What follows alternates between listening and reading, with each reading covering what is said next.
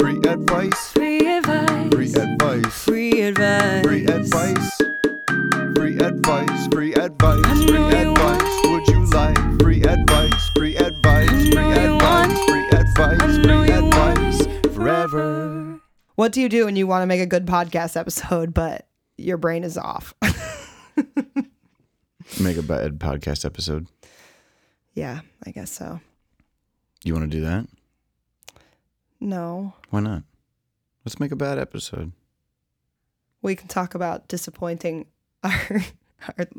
ourselves and our listeners. Let's do it. I'm talking about it right now. How about you? Okay. I think we've started. Okay.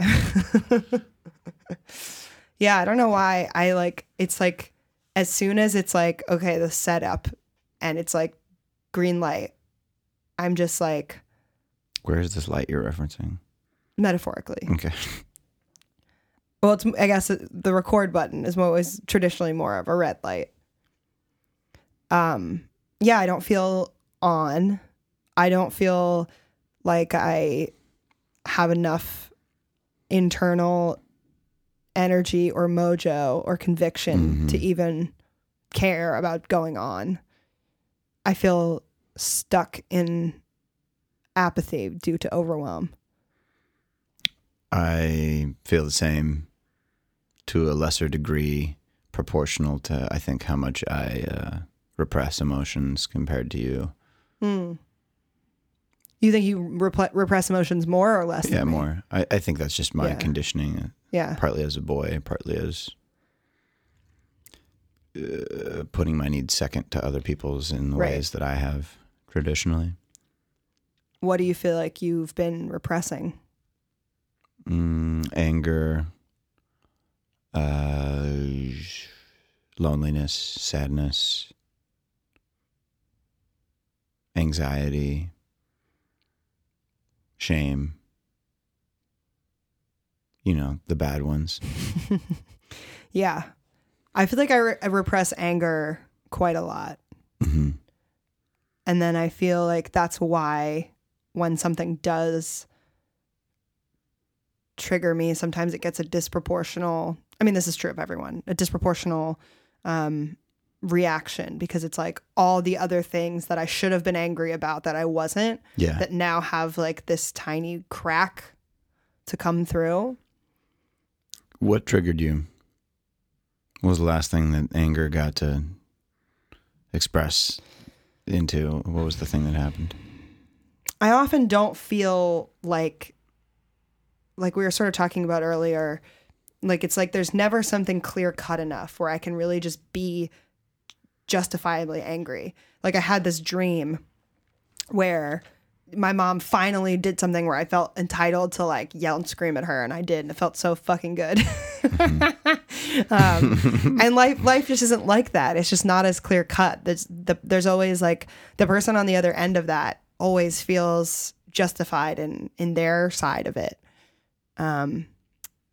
But I guess the thing that I can point to most concretely and most recently is I'm struggling to get my rights back from this producer that I worked with when I started making my EP. Mm-hmm. And I believe that he treated me unfairly, and I believe that I overpaid for the percentage of rights that I retained. And the stems, or, you know, the sounds themselves that we made. He's ripping you to off. get that. Yeah. And then he wants me to buy the rest of them back, and he's trying to charge more than the percentage like of the valuation that we've already established that percentage is worth based on the other part of the deal. And I don't need, I think that part of the reason I feel like I can be angry in this situation is because I'm not the one pushing for the remainder of those rights. He's the one that wants them. He wants the money for them, and I'm in no rush.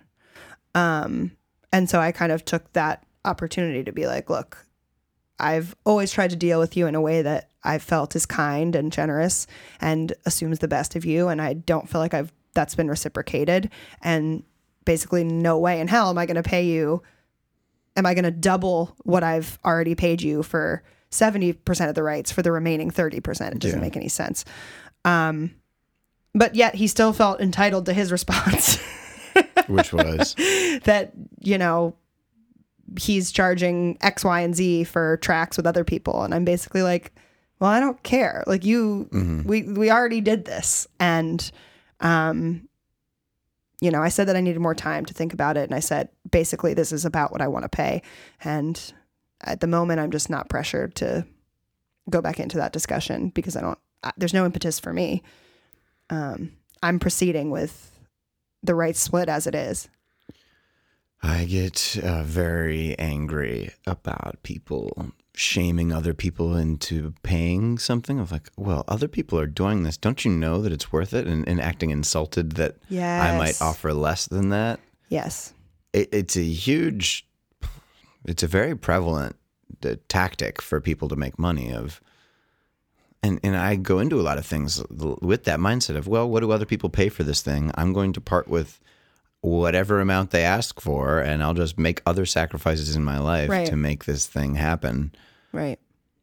But I had a high school econ teacher who said, things are only worth what you're willing to pay for them to you. Yeah. So when you're at the grocery store and you don't want to spend $5 on a gallon of milk, ask them if you can pay $3. And people are like, you can do that at the grocery store? He's like, yeah. They can say no. They will. And sometimes they won't. There's this book called The Rejection Proof or The Rejection Roof. Fuck, I don't know. It was a Duke teacher. I read about it in the Duke magazine that I get for alumni. Wow. His assignment was go out and get turned down. Go ask for something from a business owner and ask for a free bagel for breakfast or whatever at a store. Yeah. And the surprising results that many of the students had was they actually got the things that they thought that they wouldn't get. Yeah. And they had to try for a while to get turned down with the request. Yeah. So I'm happy that you're asking for what you want or saying no to his request. Yeah, that shit sucks. Yeah. I generally, I think why I feel like I wait until something is like so foolproof is because I really crumble under someone coming back to me and being like, you're wrong. Because I already feel so kind of sensitive and putting myself out there in this way. And I always like to assume the best of people and to give people the benefit of the doubt. And I don't like to go into situations expecting that they're being an asshole or being self-interested or trying to rip me off. But yeah, I've just had a lot of experiences, especially lately, where that's proven not to be the case. Like when I was just in London for 10 days, and on the last night, our rental car got broken into and the back window got smashed and our bags got stolen out of the back. And I find those experiences so crushing. I guess I'm reading into them way more but it presents that extra layer of like, when you expect society to operate a certain way and then it doesn't, you have to like reevaluate every other thing. Yeah. You have to change your whole schema about what people do, what people are like. It's a reminder, somebody doesn't give a fuck about me. Right. Somebody has chosen that my pain doesn't mean anything to them. Not enough for them to say, fuck this person. I care about their property or what I can sell their shit for. And I don't care what kind of pain it causes them enough to not do this thing. So I'm just going to take it. And it's like there's even less thought than that, which is even more crazy to me. It's even more indifferent. A lack of consideration. They didn't go through all that process. What would come up to me, the reason that I wouldn't steal somebody, if I found a wallet on the street, that I wouldn't just take it, I would look for the ID and look around to see, is there somebody here, is because I have care. Empathy. Yeah, I imagine myself in that situation and what I would want, and I think it's the right thing to do. And somebody doesn't have that program running. Man, it's disheartening. It's like so disheartening. Fuck humanity. Fuck these people that don't care. I've now more than one time dropped my wallet on the street. Yeah. and had it returned to me. You got a slippery wallet, girl. I do. I'm just a slippery eel. But You're an eel. like, I don't know, no hands to hold my wallet. Just swimming through life, not worried about my appendages. So the second time it was returned to me, and the person who returned it said, they looked inside it and there wasn't any cash. And I'm pretty confident that that's not the person who took the cash, but It might have been. It might have been. Is that what you're wondering? It might have been. No, it's not what I'm wondering at all. But I was going to say almost there's something about that crime, though, that almost like is acceptable to me. For sure. Because it's like, I am careless. I dropped my wallet. What the thief did is they took the cash out of it and then left it. They didn't give me the added inconvenience of just taking everything. Running they after just credit took what cards, was useful having to to cancel them. all of your credit cards and then Get a new ID, reset up your all that going to bullshit. DMV.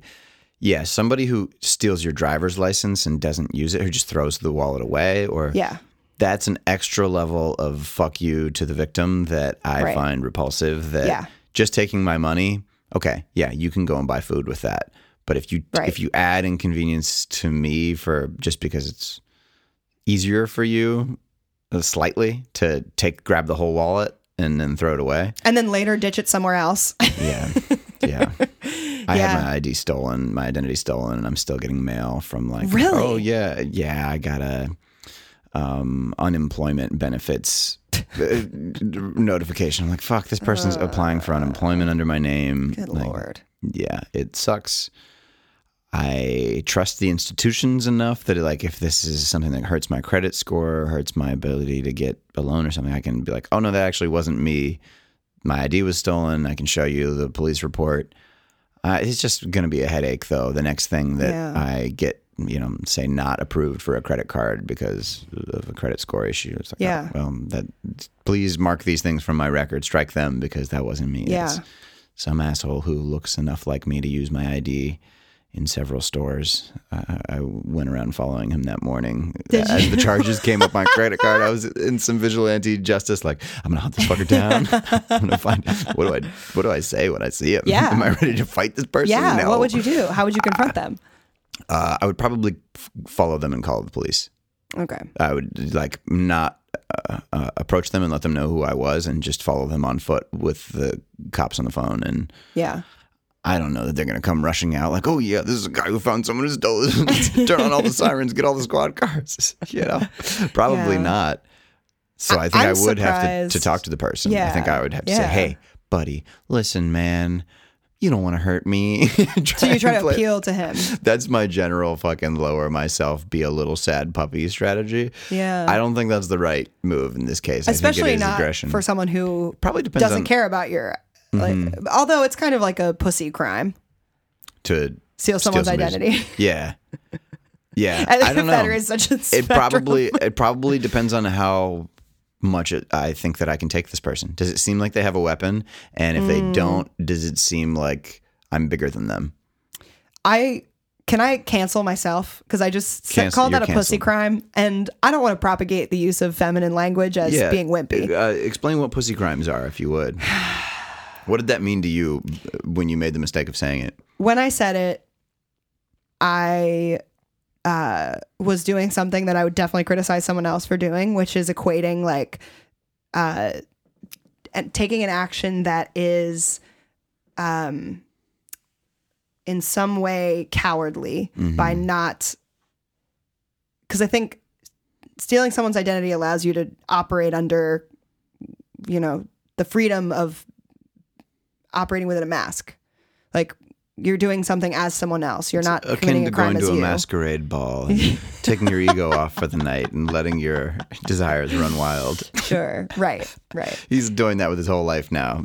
But Rob Zaleski is the ID he's using for that mask. But as if the criminals who, by my calculation here, are not doing it quote unquote the pussy way and showing their faces. Like, those are the criminals that are getting caught.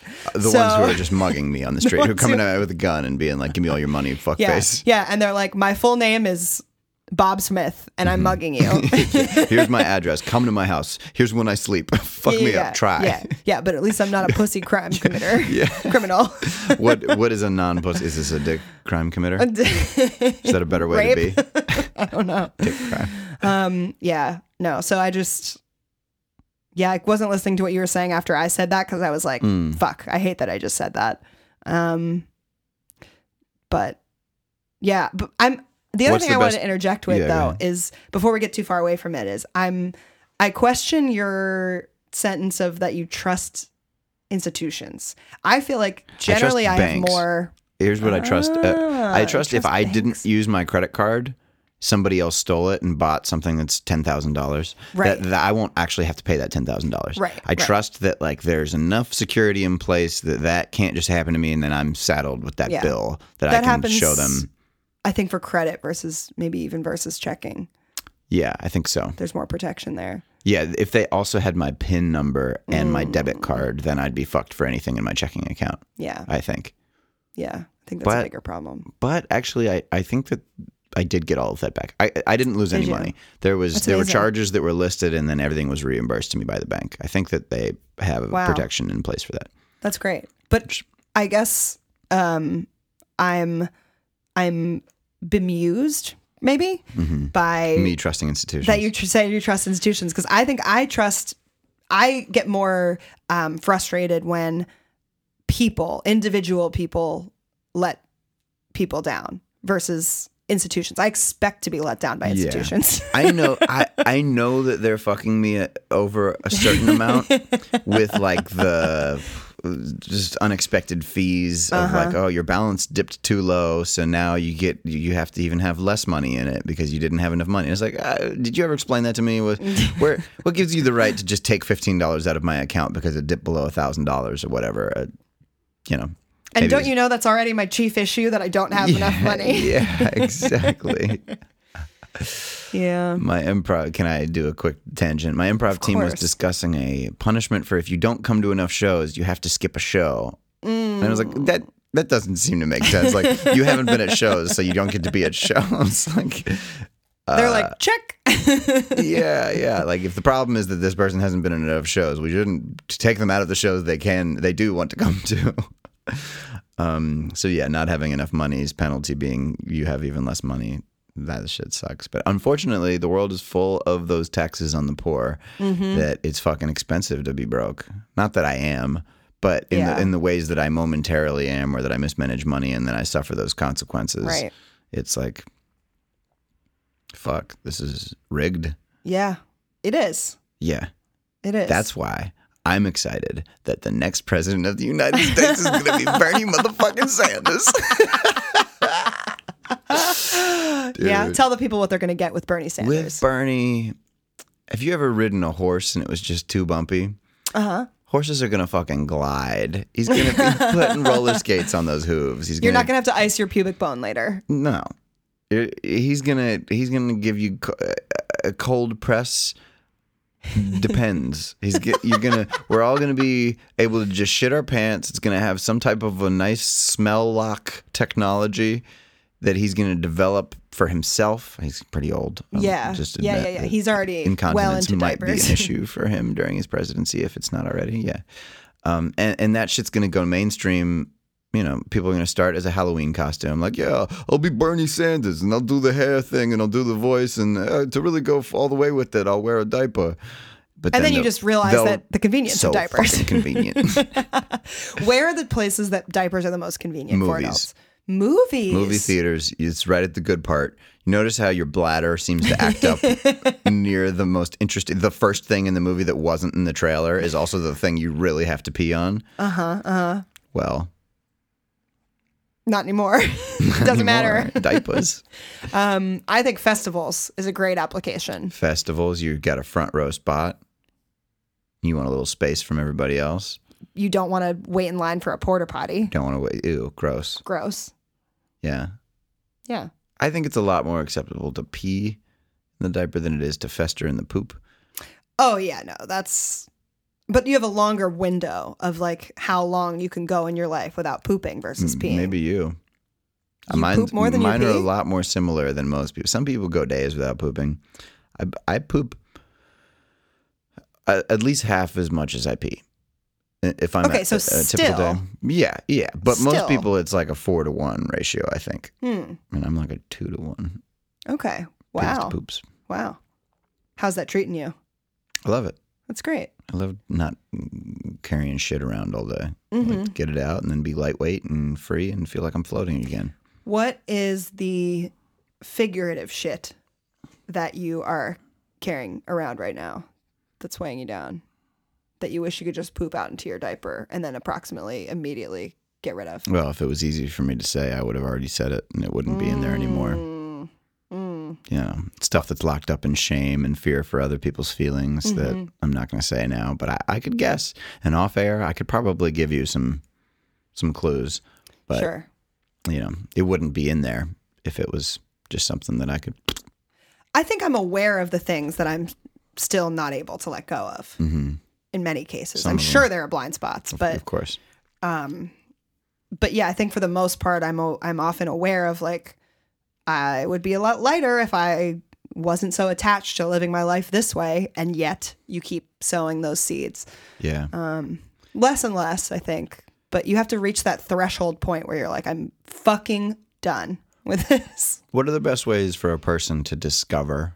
What are the ways you've discovered the things that you're not letting go of, the things that you used to be blind to about yourself, and then you found out, oh, I have this issue, or I have this thing that I'm carrying Yeah. around. I didn't know this rock was in my shoe. Yeah. I need to take my shoe off and dump the pebble out. Yeah. How do you find out about those? How do you find out about those? So, one answer is that lately I have felt certain things about me have been reflected back to me by multiple people in multiple settings Yeah. and situations. And so that People you trust their opinions on these topics? people who, not necessarily, Yeah. because if you have like some trustworthy sources and some random sources that you don't know if you can trust yet, it's kind of like, well, they're not all getting together deciding like, we're going to tell her that this is her biggest problem. I think that, you know, it becomes something to look at, whether it's true or not. It becomes something to go, okay, now I'm aware that this might be a rock in my shoe because this person, and this person have all had issues with it or just brought it to my attention. It might not even be necessarily like a terrible thing. What if the world is wrong, though?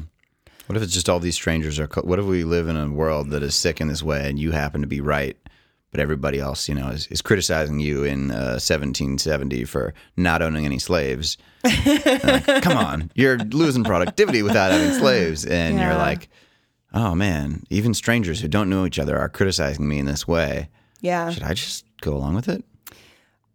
I had really struggle to make this differentiation a lot of times because I think I have a lot of strong, long-held principles that are connected to deep values that I have or connected to my ego or the way that I've run my life for a long time.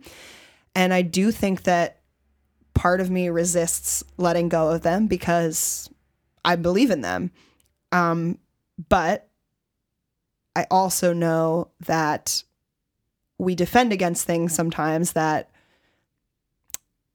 really aren't serving us to the extent we think they are, or that there's compromises to be made.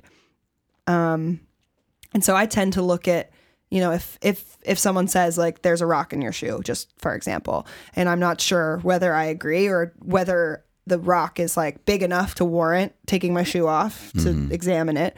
But it's like either way, whatever it is, it's like if They'd probably I say should you're walking choose. funny. yeah, okay. Yeah, They wouldn't yeah. be able to identify right. the rock as this, you know, unless they have insider knowledge of your shoe. Listen, I have X-ray shoe vision and I can see right through that rubber sole. And it, not a coincidence that I have a foot fetish, so this really works out for me. I actually built this toes. technology to do it. Yeah. I got the implants, the ocular implants and everything, and I got a boner all day. So it's okay. So let's say someone points that out to me, right? Yeah, you're walking and funny. I'm walking, and I can't feel the stone, right? And it might be a boot. It might be something that's really difficult to unlace. The first person that tells me, I might go like, like either it's not bothering me or you're just not perceiving it accurately, and I'm fine with this. No, Whatever it you is, have I'm a fine rock with in this. your shoe. Yeah. You have a rock. You check that out. Look in the You mirror, walk rock funny. boy. I walk right. But if someone else tells me, then I'm like, okay, I'm at least compelled to go through the labor of unlacing my shoe, slipping it off my foot, taking a look, maybe shaking it out a little bit. And then let's say that I discover that there's some piece of material, but I'm not sure if it's a piece of material that I really want to separate from. Again, in the case of a rock and a shoe, get rid of it. But what's something you could Right. find in a shoe that you want to keep in there? maybe it's a nickel. A nickel, I a don't lucky know. nickel Sure, a lucky nickel. that So you it's have like in there. right. So it's like, is the inconvenience of the nickel being wedged up against my heel worth the funny ambulation? Is it something I want to hold on to, or something I want to let go of? It's something that may have had value to me. Yeah. 5 cents. Exactly 5 cents worth of value. Not in this economy. Dump that nickel. Oh no, a nickel But- is what? A penny? What is a nickel worth now? 1 cent? I think that's what they say. It's basically a All speck of nickels dust. are worth less than a cent now. Something like that. The metaphor doesn't really stretch as far as I'm trying to pull it, but like my point is, you have to examine whatever this object is, whatever this potential obstacle to your unimpeded gait is. And sometimes it's something you're not ready to let go of, or you're not sure yet. So the thing that I'm specifically talking about, maybe it's just segue into something real rather than pushing this nickel thing way past its limit. But yeah, so I have been sort of clinging to maybe stubbornness. I'm not really sure. It's hard to say. Stubbornness? That seems like a redundant statement. Yeah. The clinging could be the stubbornness itself. What are you clinging to? What are you stubborn about? So a few things. I have someone supporting me with stuff with music, particularly my artist brand right now. And I've been struggling to kind of disconnect. What I've drilled this problem down to is that I'm struggling to disconnect my ego, my identity from this sort of false ego or artist persona. And so it's really hard for me to completely put that in someone else's hands and allow other people to interpret that as me, even though it's not, me standing here flesh and blood. And me standing here flesh and blood, is that even me? What is me? Who am I? Anyway, I don't know. I'm getting the feedback that I need to let go, take it less personally, and step away, let other people kind of do their jobs. And I do think that's right in principle, but it doesn't make it easier. And then I think it's a point by point thing, right? Like you could Maybe. outsource every part of your life. You could have someone else do your taxes, and that probably doesn't really threaten your identity, right? I do that. It doesn't. You could have someone write Christmas cards for you. Might threaten your identity a little bit more. This is meant to be like a connection. You could have somebody run your online dating profile and set up your dates and text people, good night, I love you, whatever the thing, text people little flirtatious pictures of you or something. Now, does that feel like something that you want to outsource? I think it depends on the expectation. Like if Of that the other person? Yes. If that person knows that I have employed someone else to do this and they're not being sort of fooled, let's say, into thinking that this is me. One of the things that I've struggled with is, now this person outside of me is posting for my social media. Yeah. This is exactly what I've hired them to do. I don't want to be When I see a in charge of Facebook that. status update from you, it's somebody else. Yeah, if it's money. Yeah, I don't post. And that you're saying is okay because people don't expect it to be you. You're being transparent about that. But Well, if you, I don't know. It's gray area for me because I think that people mostly are under the impression that it would be me. I mean, when I look at like an artist's feed or something, you kind of, especially if they're not big, they're just an individual. That's where I am at. I'm just an individual at this moment. And so there's something that feels inauthentic about that to me. but if I'm looking at Rihanna's feed, I'm not expecting that she's the one who's sitting Exactly. there designing polls for her fans to say which is their favorite of her songs. Right. I don't know, there's something that feels a little deceptive about that to me, which maybe is just something I need to let go and say, no, this is like part of the industry. This is allowing you to focus on the things that you should be focusing on, that you actually enjoy, like making the music, writing the songs, and going out there and singing them. But I think it's that deceptiveness where I want to present an authentic brand, and to me it seems to go against that, even though in an ideal world I don't want to be worrying about what I'm posting on social media. I want to be outsourcing that. Another frontier that's coming up to be outsourced is like who styles me. At the moment, I style myself. I cut my own hair. I color my own hair. I choose my own clothes. I do all of that stuff. And that's all a curation of how I reflect my energy out into the world. And it's hard maybe also to acknowledge, like, I'm not as good at this as someone else might be in terms of conveying a certain thing. Yeah. Styling yourself, like you're not a trained stylist. Right. Somewhat you are. Right. You know more than you did as a child, but it's not your profession. Some people know Yeah. all of the tricks to cause a person to come off a certain way and help Right. them craft an impression. And I think it's okay to ask for help with those things. Yeah. Sometimes asking for help leads to you expending more effort on this thing that you were hoping to spend Yes. less on. Yes. And the communication between you and the other person becomes a bigger energy suck than just doing it yourself, or just not doing it, or just... I think that's what I'm hoping to avoid too. Yeah. And when you say it that way too, it reminds me of, like, I have when I look back, at early childhood stuff, it's very, very scary really to put anything in anyone else's hands.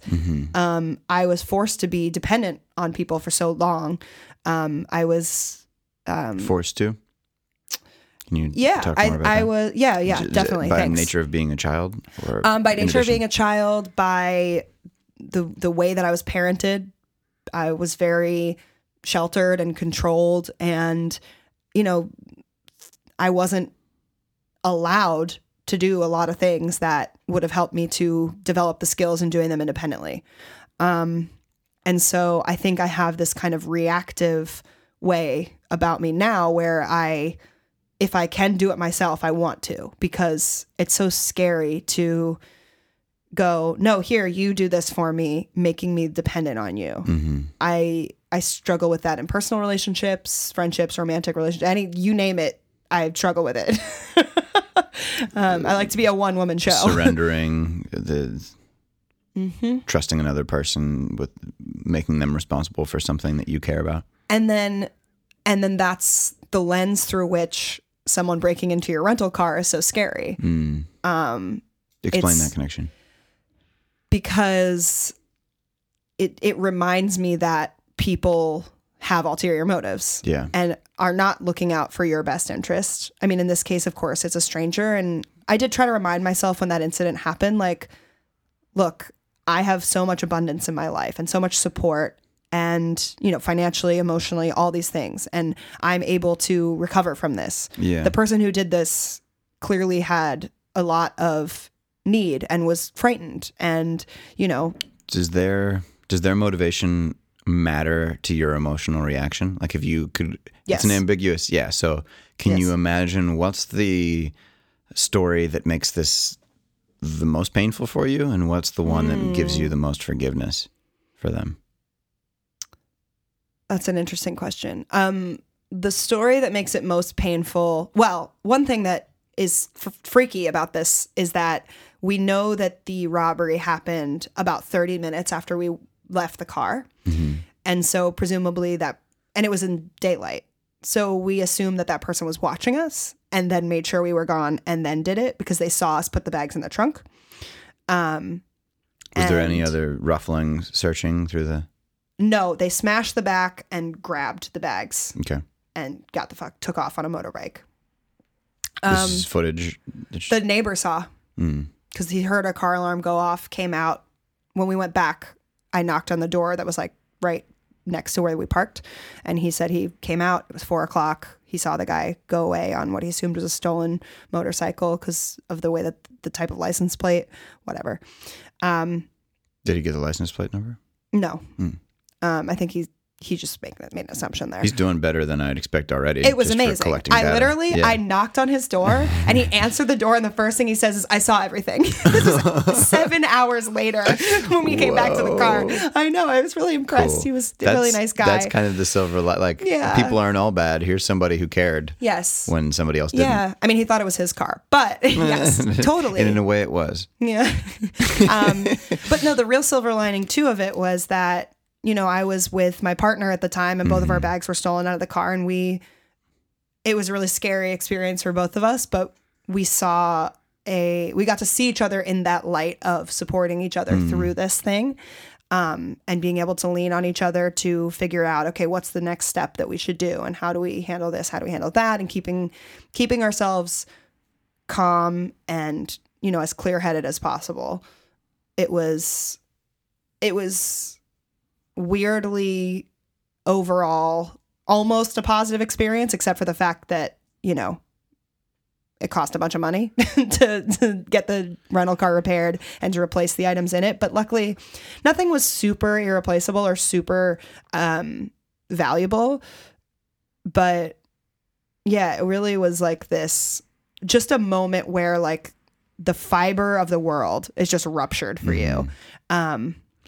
It puts you in a faith crisis. I think those are, I'm trying to craft this politely or in a way that doesn't minimize the pain of it. Yeah. Those are good They are. things for community, and like we have a need to be challenged and for the world to be turned upside down in little ways and in big ways. Totally. And thinking about the fire bombings of London and how everybody was missing them after it happened, or like post 9/11 New York. Exactly. The worst things that you can think of happening, people shortly after it's over miss that experience of everybody was really looking out for each other when we knew that there was a threat. And I think that's in our DNA. I think that we came up in tribes where there were predators and there were other tribes that were threats to us. And that was how we felt valuable. And that was when we really felt alive, was when there was a threat of death, when there was a threat of, oh, there's something big and bad out there that's coming for us, and we got to look out for each other. We got to have each other's backs, because alone we're vulnerable. It forces a deep connection that without that kind of trauma, you don't have. And there's no impetus. Without it, I think people focus on things that, by comparison, seem frivolous, like Right. fashion Right. trends. Right. People, I talk to people who their big passion in life is like making a cool looking thing, and mine's not that different. Mine's making a cool sounding thing. Yeah. But I don't know. It feels frivolous. Like I Yeah, it feel takes like you away from things that are really important and vital.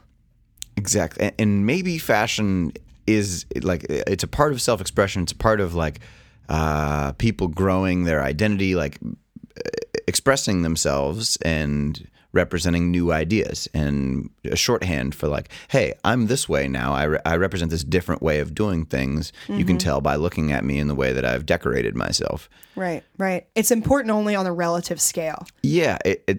When you are escaping your home because it's on fire, you're not thinking about fashion.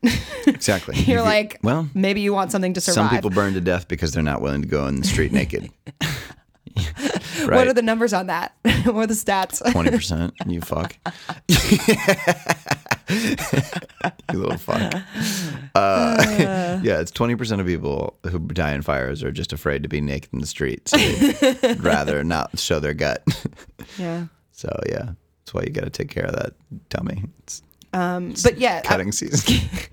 It's time to trim down. but going back to the question of like all of this falling under the heading of like, it's hard to trust people in Yeah. those vulnerable moments, but you have to when there's like some big crisis. It forces you to, and then you kind of end up discovering the value of connecting with people in that way and depending on each other. But if you don't have to, it's tempting to not do that, to do things independently and to keep things under your control and within your radius. But there's an isolation cost to living life that way. And I definitely experience it, but I think it's at the moment, like a lot of times putting myself out there is too threatening. And so it's like, well, yeah, I'm going to choose being alone over taking this social risk. It just kind of depends on the mood I'm in, I guess. But yeah, when I'm feeling like more threatened, my fear is more heightened. It's easier to just default to like, well, I'll just do it all myself and I won't rely on this person for that or this person or that, because too often I've been disappointed. But then I live in this world of expecting disappointment sometimes. Some things I expect disappointment and some things I expect better, I guess. Do you have a list of what are the things you expect to be disappointed on? What are the things that you are disappointed? Expecting to be disappointed, that seems like an oxymoron to me. Like disappointment happens when you didn't expect it. Right. You just have a low expectation then. Because I think of disappointment as surprise sadness. You have to have appointment in order to be disappointed. Yeah. Like you tell me that we're going to meet up for lunch at noon and then you don't show up. I'm disappointed because I expected you to be there at noon. Okay, but I couldn't expect to be disappointed. If you say we're going to meet for lunch at noon and I don't show up, but you already have trauma around people not showing up for you. Yeah. In a way, you kind of protect yourself. You leave yourself vulnerable to be disappointed as in the physical way of like, okay, this person didn't show up and now I'm dealing with that. But if you have that added layer of emotional protection where you're like, yeah, I'm going to show up, but I expect this person isn't going to come because I'm used to being stood up. Sure. I have a tag, I have an impression of you that is you're unreliable. So like I'm going to bring a book to keep myself busy, thinking she'll probably be late or maybe not even come. So like, fuck it. Yeah. Yeah. And I think that like, it's interesting because you end up applying kind of like preemptive disappointment to yourself. And then in situations where you're proven wrong. This is the habitual distrust of others. Yeah. Yeah. That a lot of people have, I think, especially if they have an unreliable parent or romantic relationships where they're used to getting let down. They see, there's another person who's going to disappoint me. And they tend to feel more comfortable around those types of people, right? Yeah. It confirms their worldview of people suck and are unreliable. And when they come into contact with people who are reliable in ways that others haven't been, something feels off about them or like. Or you're not able to adjust your worldview because you're too like fixated on, well, I'm still going to just get disappointed.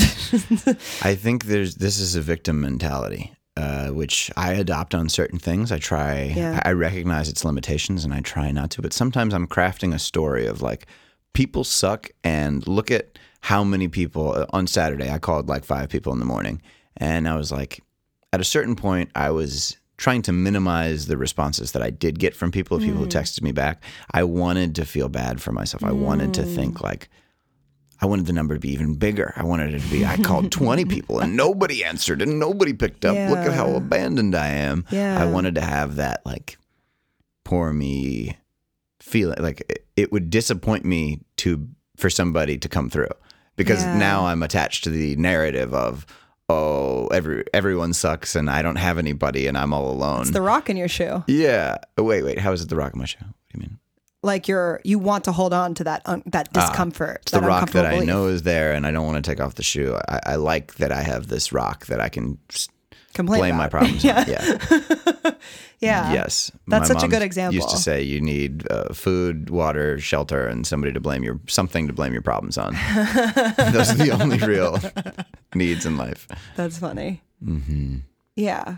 So in that moment, I'm really eager to transition off of my disappointment and onto Air yours. too.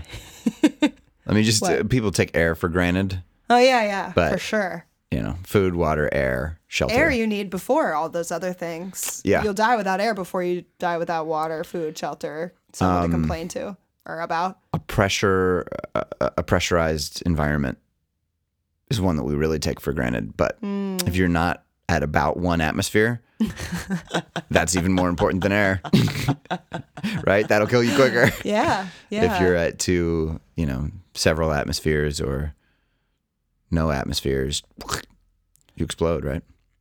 I guess. Before you'd run out of breath. You can hold your breath for Yeah. about a minute, but you can't hold your skin onto your body if you're in zero pressure. It's just so uncommon that people don't think about survival in a vacuum or survival at the bottom of we don't Marianas have to. Trench. I choose to. You choose to. Okay, but I want to go back to Saturday for Okay, you. all right, fine. What do you feel like in this occasion or other occasions maybe Yeah. where you had a similar feeling? Like, how is it serving you to maintain the poor me mentality? It poor me mentality. How does it serve me? I think it lets me know my anger. It makes me feel like I'm right to be angry. Yeah. It helps. Like, I have a theory that every person needs to feel every emotion every so often, kind of like holidays. You can't go the whole year not having some kind of Easter, spring celebration of like new life. It'll feel off, and if you miss Easter for some reason because you're in a coma, you'll be like, all right, well, I'm gonna do my own Easter. Like, I'm still gonna have the new life celebration. I'm still gonna have the death celebration in October. I'm still gonna, whatever the fuck Christmas is about, whenever that happens, I'm still gonna buy a bunch of shit and feel guilty about my ability to show up emotionally for people. That's exactly what Christmas is about. You nailed it. I think Christmas is about apologizing for your emotional unavailability for the people that you care about with expensive things. It certainly is now. I really think that that's the commercial world that we live in, is like rob people of their ability to show up for each other in the ways that they need, so that they will buy things to make up for that shame that they feel about that. Right. It's like, I haven't been there for you all year, but here's this bracelet because I'm thinking about you. Yes. But it's like, I guess it's an exchange of one type of currency for another type. But if you care about someone enough to get them a thing, why can't that thing be your time? Because we don't have enough time. I think that's one of the issues. it's the We're all productivity over- focus. It's the fucking American masculinized culture of how does this fit into your spreadsheet? How does this look like financial or numerical success? Yeah. John Oliver on his show last night had this great rant about Donald Trump calling Modi the father of India. And he was like, a father, right? Like the type of person who doesn't show up for you emotionally or provide any kind of validation like that, but gives everyone a ton of money and never really smiles at your accomplishments. So you have to spend the rest of your life convincing everyone around you that you're the best. And anybody who doesn't agree with that is a hole in your ship who needs to be eliminated and thrown in jail. A father. That's amazing. He just deconstructed his idea of like where Donald Trump's insecurities come from based on his Right. relationship with his father Yeah. in like a 30-second That's amazing. thing like that. Yeah. But I think that so many people can relate to that Yes. archetype Yes. of like a distant, preoccupied, unavailable, whatever, XYZ, fill in the blank, negative thing, father.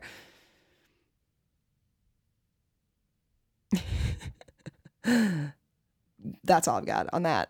Okay.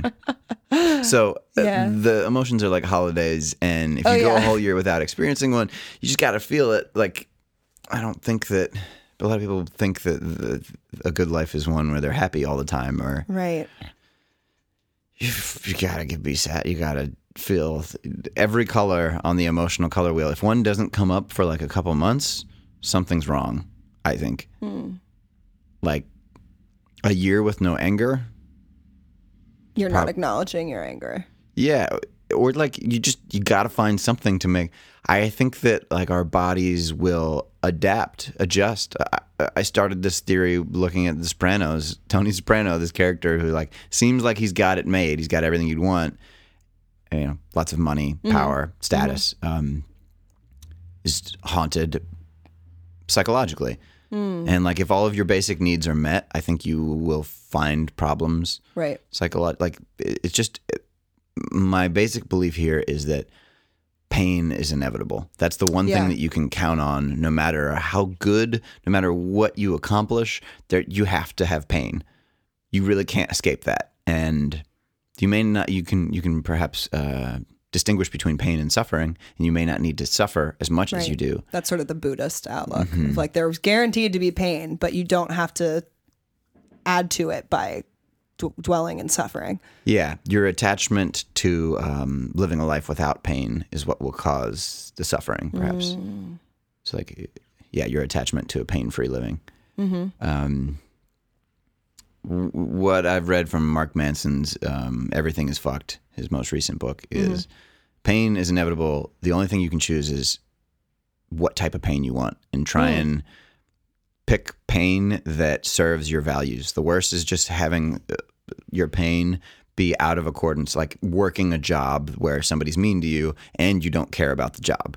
Like you would rather, you know, you're supporting a cause, you're working in advertising, and you actually think that consumerism is bad for the world, and your boss is mean to you.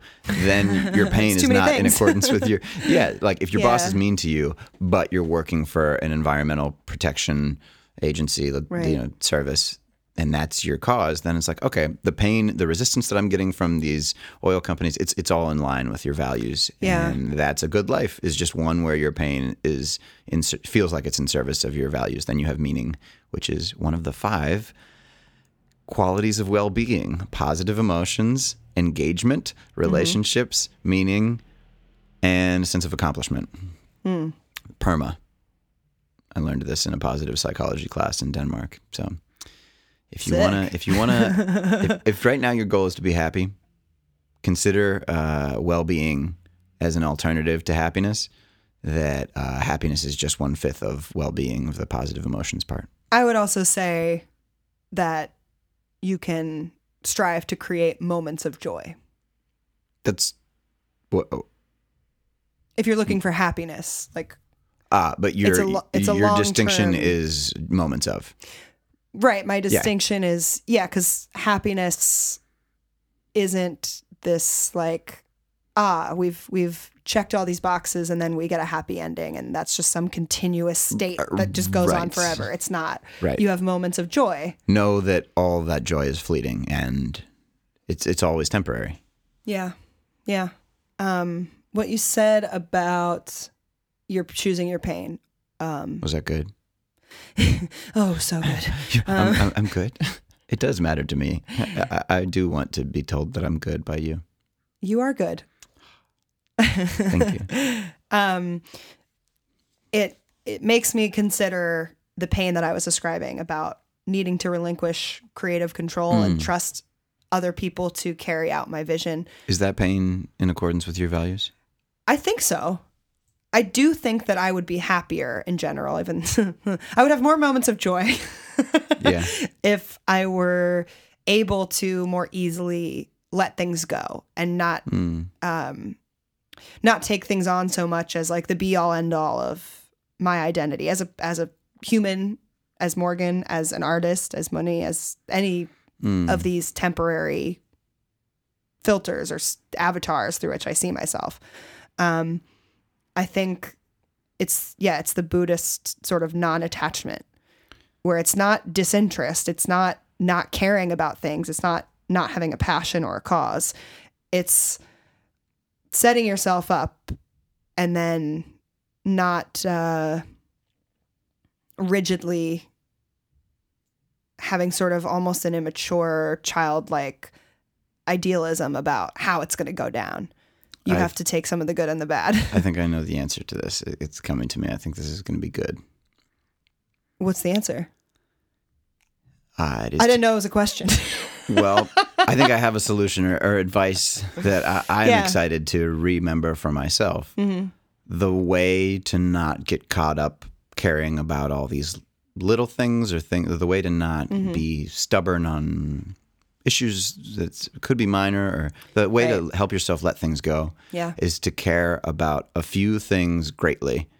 And then all the other things don't matter so much. This is how Matt Stone and Trey Parker can show up to the Oscars in nightgowns on LSD and be like, fuck this award, because they care greatly about their comedy and the stories that they tell in South Park. And it means that the awards don't really matter. But to somebody who's kind of like doesn't care that much about the thing that they're making, then the Oscars are a big deal, and they have to, care about somebody saying something mean about their dress or their... Because the recognition matters more than the thing itself. Yeah. Yeah. And I think that people who really know their values and care greatly about a couple things are unfazed by things that fall outside of that realm of like, yeah, I don't give a fuck what color the curtains are. Just get curtains, or just, I don't really care who my internet service provider is. I don't care what, I have these 2 or 3 things, and I've heard the advice that it's a good idea to make other people, eliminating the suffering of others or the well-being of others who you've chosen to care about, one of your important values. Promoting the well-being, not eliminating, right? Eliminating the suffering, promoting the well-being. What did I say? You said eliminating the suffering and well-being. So eliminating the suffering, comma, yeah, and the well-being. The well-being of others and eliminating their suffering is an easier way to say that. Yeah. Yeah. I want to care about fewer things more. Yeah. You've given me a good goal for my night, is to just write what matters right now and make that a short list. Yeah. I think one of the reasons perhaps that I have the struggles that I have, as I mentioned earlier, is that I know that my pretty much number one value is authenticity. Mm-hmm. And so when there comes to be conflict, it's because it's the very thing it's challenging is my notion of authenticity. Mm. And so maybe I need to redefine authenticity within a more realistic conception of how my brand is realized. I'm always scared when people talk about being more realistic. Why? It sounds like the death of hope. What's a more realistic definition of authenticity? What does that mean to you? Honestly, I don't know. I think I tend to apply it quite what does quite a black and white in an idealistic way then? So authenticity to me is representing things in a way that's natural, truthful, and unfiltered, for the greater cause of people seeing things for what they are and not mistaking. Like, okay, so for example, the way that people curate their social media is often quite inauthentic because it doesn't represent the full, it's only the positive things, or it's everything that it's when I'm on vacation or when I'm having a fancy brunch, and it's not painting a full portrait of like what it's like to live my life. I mean, most people know at this point, I think, that like that's not an accurate depiction of someone's life, but there is certainly room for more authenticity in that portrait. And so I like to portray myself in a way that I feel is honest and encourages other people to be honest, because it's not all fun and games. Yeah.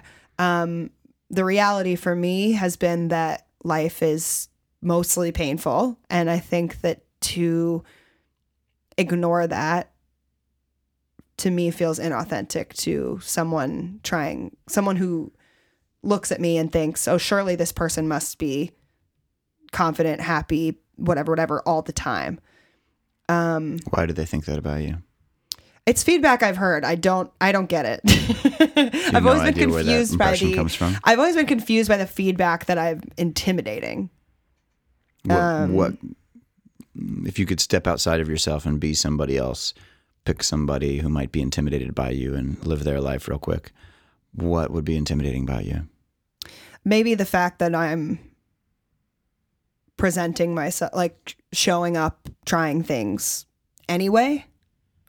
I also think that I've had pretty good luck as far as like most things I try, I am relatively successful at. I don't know. I think I appear well-rounded. I don't know. I think you have confidence. I think you have self-esteem that a lot of people don't. Like, you're willing, and you might argue with this, and I think that your ability to laugh at yourself when you do poorly and do things anyway, and that's something that holds people back from trying most things. So like you say, your willingness to try stuff. I think a lot of people live a life of untested desires in their imaginations, because that's something that would be fun if I were a different person, is what they often tell themselves. And I don't think that you're bound by that narrative as much as others. That's true. That's fair. I mean, but I think I do it almost to a fault, where I throw myself into situations that are very hard for me, just because I feel like I'm bound by that authenticity driver of, well, I can't be a life coach and say that I want to sing and not go for it in the best way I know how. And so here I am struggling because I'm living out 2 careers at once, and both of them are hard. But yeah, that's the choice I've made for myself. Was that a good struggle? Is that one, do you like that pain would you choose another pain? I think the evidence that I wouldn't choose another pain is that I haven't. But sometimes I feel like I do right now, which is like I'm definitely having a sort of regressed moment where I feel much more subject to my challenging emotions. It's hard to maintain that assertion that that's the way to go. It's hard to say, yeah, I stand up for the way that I've chosen to live my life, because look how happy I am. Not like I'm struggling right now. But I don't have an alternative, because I am so bound to my authenticity. It's very hard for me to think of something where it's like, oh, I should be living my life this way based on a moral code, or, you know, what I've said, what I've told some advice I'd given someone else, and then not do it. And then maybe that's something that I can look at and go, okay, in what ways am I being inauthentic to something else by being overly a slave to authenticity in concept? Inauthentic to something else because you're overly authentic of, okay. I don't know. Do you have an example of that, something that you're inauthentic about because you're trying to be authentic about something else? I think that one area where I am really suffering right now is trying to do too much. And I continually give people advice to rest and take care of themselves and to prioritize their mental health. And I can say with a lot of confidence right now that I'm not prioritizing my mental health. And that makes me sad, as evidenced by the fact that I'm crying right now. You're mostly laughing. And laughing a little bit because it's very uncomfortable for me to cry live. Yeah. But I also am smiling because that's an authentic display. But in a way, I'm forgoing. It's hard to be, I guess what I'm saying is it's basically an impossible bind to try to be loyal to every single thing you care about every single minute of every day. Yeah. And I think I hold myself to that impossible standard and then go, why am I crumbling under all this weight? Duh. What would a break look like? You know, when I was in grad school, my supervisor asked me, I told her, and you know, I just told my therapist on the phone today that it felt like I was on a treadmill. And I told my supervisor in grad school, I guess, holy motherfucking shit, like 4 years ago now, the same thing. I was like, I feel like I'm on a treadmill. And she said, what would it look like to step off? And I looked like I do right now, which is like deer in headlights. Like, what the fuck do you even mean step off? Like, suddenly give up everything. And I didn't have an answer then. And I have somewhat of an answer now, which again is like sort of like what we were saying of like redefine your values, get precise about what are the things that you do and don't care about. What are the things you really can offload? And I think this brings us to a great way to mention this concept that we both really, really love from our Bible right now, which is The Art of Empathy. Carla McLaren. Straight from right? our God's mouth. Straight from- Carla's. God. High Priestess Carla. She talks about this concept of burning contracts, where the practice is to basically, it's a visualization exercise where you imagine yourself writing a script for a quote unquote contract you've made with someone else in a relationship, all the rules that you abide by in this relationship. I have to release my album by the end of the month. Right. So things you've told yourself, yeah. expectations. It can be anything. I think it's I have powerful. to answer when this person calls. I have to call my mom once a week and talk for an hour, whatever the thing is that you think you have to do. And a lot of these Right. are unconscious, and it takes some digging up. Exactly. And so the idea is to visualize yourself, writing out all of these rules that you have, everything that is implicit and explicit in this contract. And then you imagine yourself burning it and writing a new script that helps you to basically reroute the relationship or the duty or the responsibility to not include the things that are bogging you down unnecessarily, and to really get to the meat of what's the exchange happening here and what really needs to happen. And I think it's a process that is extremely eye-opening as it is kind of difficult to really practice, because we're so used to just, kind of trying to take it all on and trying to continue to operate under the same rules and regulations.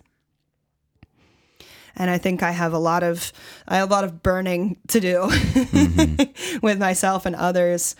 But it's hard because I don't want to say you, I'm not talking about some proverbial person, me.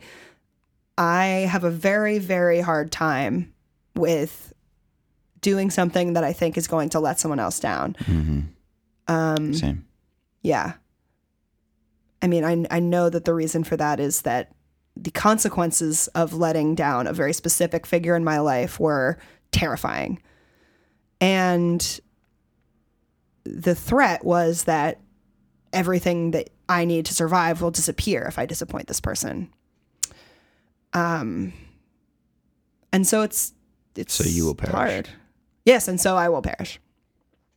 If you let somebody down, that's still a belief somewhere swimming around, working inside of you. Yeah. And then it becomes sort of a jumbled mess of I'm struggling to honor all of these contracts that I've previously written out for various reasons. Which ones and what parts of which ones matter to me in this moment right now. And not feeling beholden to the old ones just because that's how you've done it, or it used to be critical to your survival. Or it's just hard to speak up for a need for change. That's where I'm at. If you decide to burn some contracts or elements of them, do you feel like you can share that on a future podcast? Oh, absolutely. I mean, Part 2 and 2. Yeah. Yeah. It's the only reason I would say no is at the moment, just because some of this stuff, it's like, it's so raw. It's so live. It's what's happening to me right now. Right. And it's hard to see it as clearly as you can from the rear view. Because right now it's like I'm driving the car at 90 miles an hour and there's a fucking cow 6 feet from the 6 feet from the hood. Okay. Can you think in years past of a contract that you burned? And I know we should go soon. We're coming up over an hour, but I'd love to just give an example of this. Sure. Well, do you want to give Grandma's. one? I mean, I've been talking a lot about myself. I'm happy to, but Yeah. I've changed my name 4 times in my life, and I think that each time, 3 Okay. or 4, let's see, I was Little Slimy Baby, Bobby Joe, Bobby, Robert, Rob. yeah. I think each time that I told people, hey, don't call me Robert anymore, call me Rob, it was burning a contract with that old. I think that one was from high school to college. I had a need to be good. I had a need to be like composed and prepared and mature and responsible. That was an identity that Robert represented to me, of like avoiding making a fool of myself. I think was avoiding embarrassment was a strong drive in me. Yeah. And I wanted to let go of some of that protective ego, the part. So when I got to college, I was like, yeah, I'm just going to be Rob. That's more relaxed. It's less responsible. And I think I burned a contract with myself that I had to be the best. I had to like get the best grades. I had to only do things that I was good at to a certain degree. I gave myself more permission to fail and be a fool.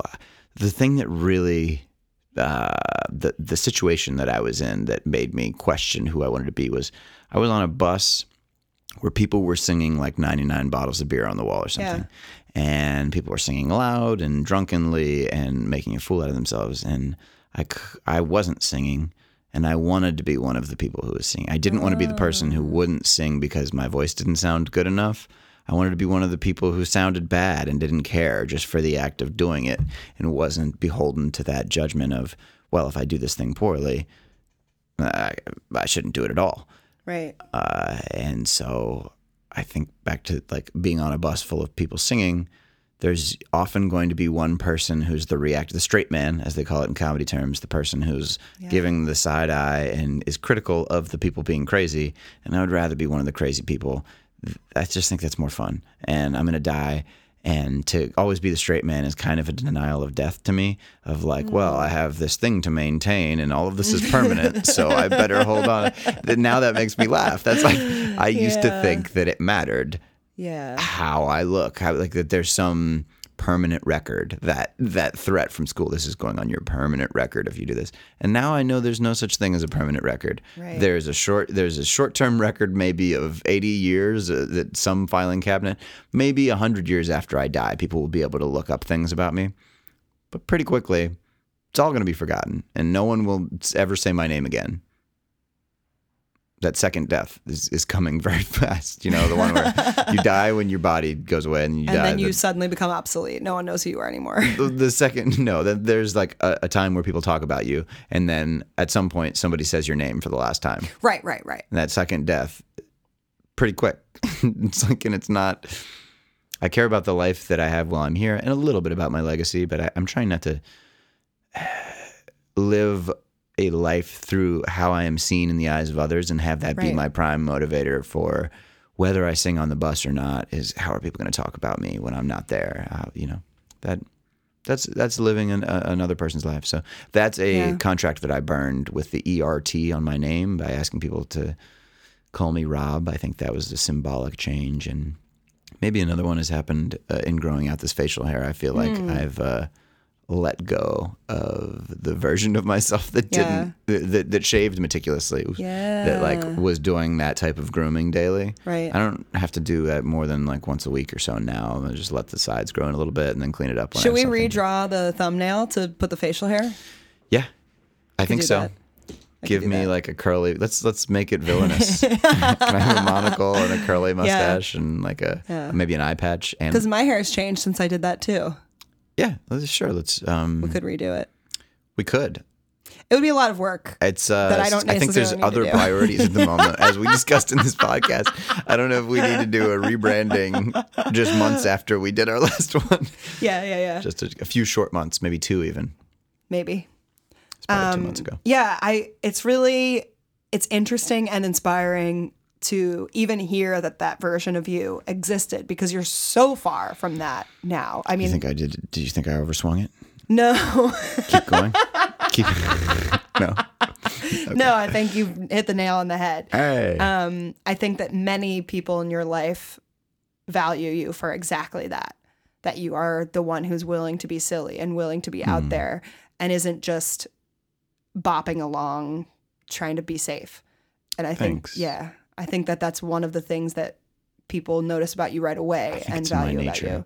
Yeah. I think it's something essential to me that school and parenting, I'm not trying to say anything offensive to my parents, but just the parenting philosophy that was popular at the time of my upbringing was to like maybe it's necessary, get kids to conform a bit more, get them to like disconnect them from their essential selves. And then I just had to re-find it go different places, try being different people, seeing where do I feel like I can relax and be me, and where are there situations where I don't.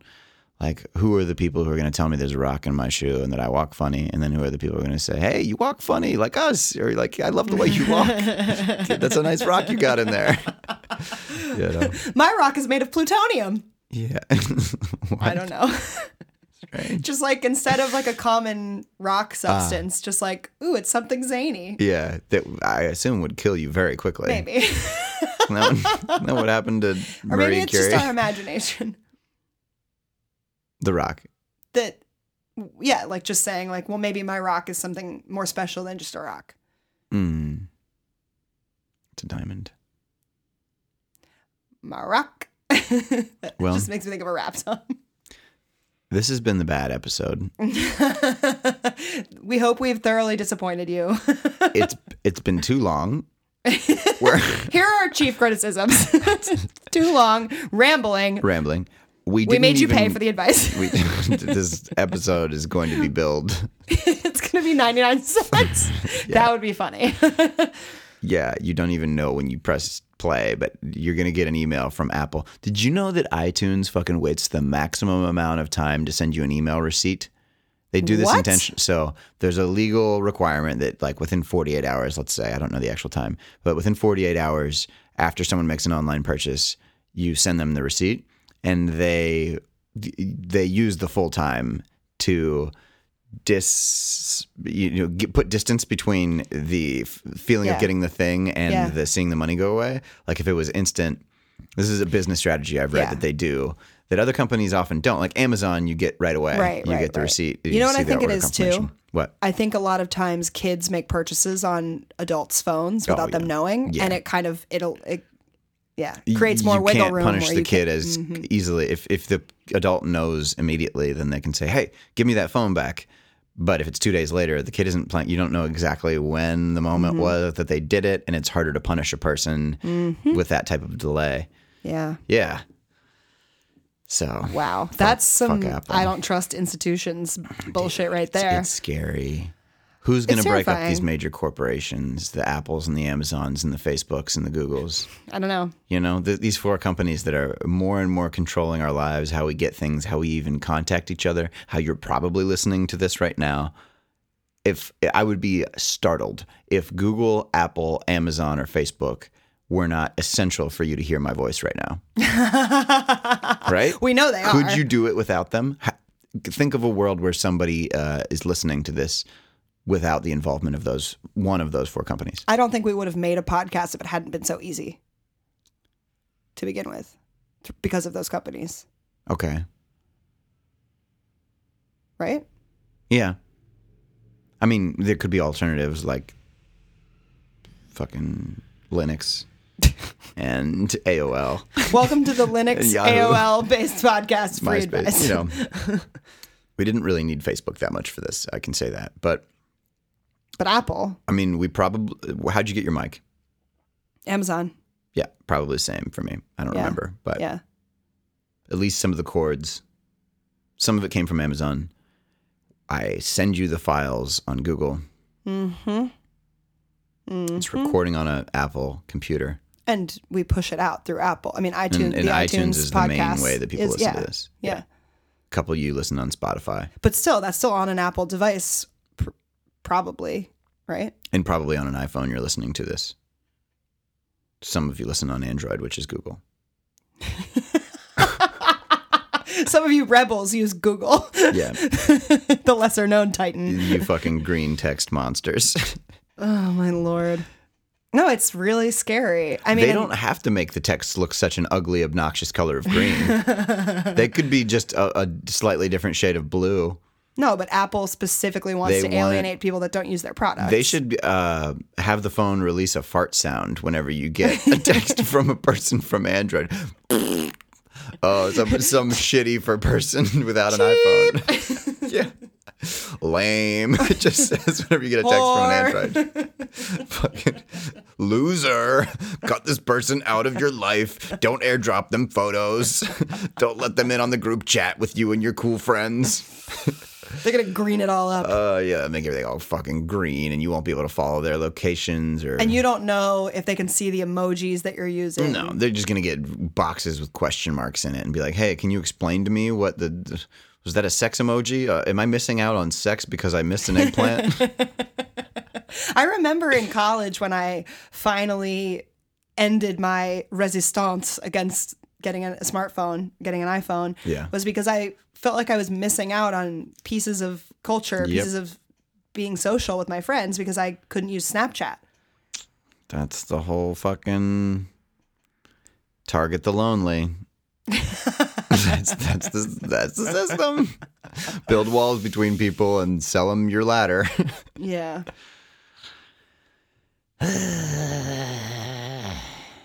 Bernie 2020. Bernie's gonna fucking fix it. He's gonna take Zuckerberg by the balls. He's gonna squeeze him until his eyeballs pop out of his head, and he's gonna say, "You need to fucking get your shit together. Bring back MySpace. You need some competition. You need to stop fucking working with the Russians to get us those to spread misinformation." He's gonna utilitize it. Utilitarize. Utilitize. Yeah. He's going to turn it into a public utility, I hope. That's what I think needs to be done with Facebook and other platforms that have a monopoly on spaces online. Is like, this wouldn't be okay. We think if of this them was as a road. ours.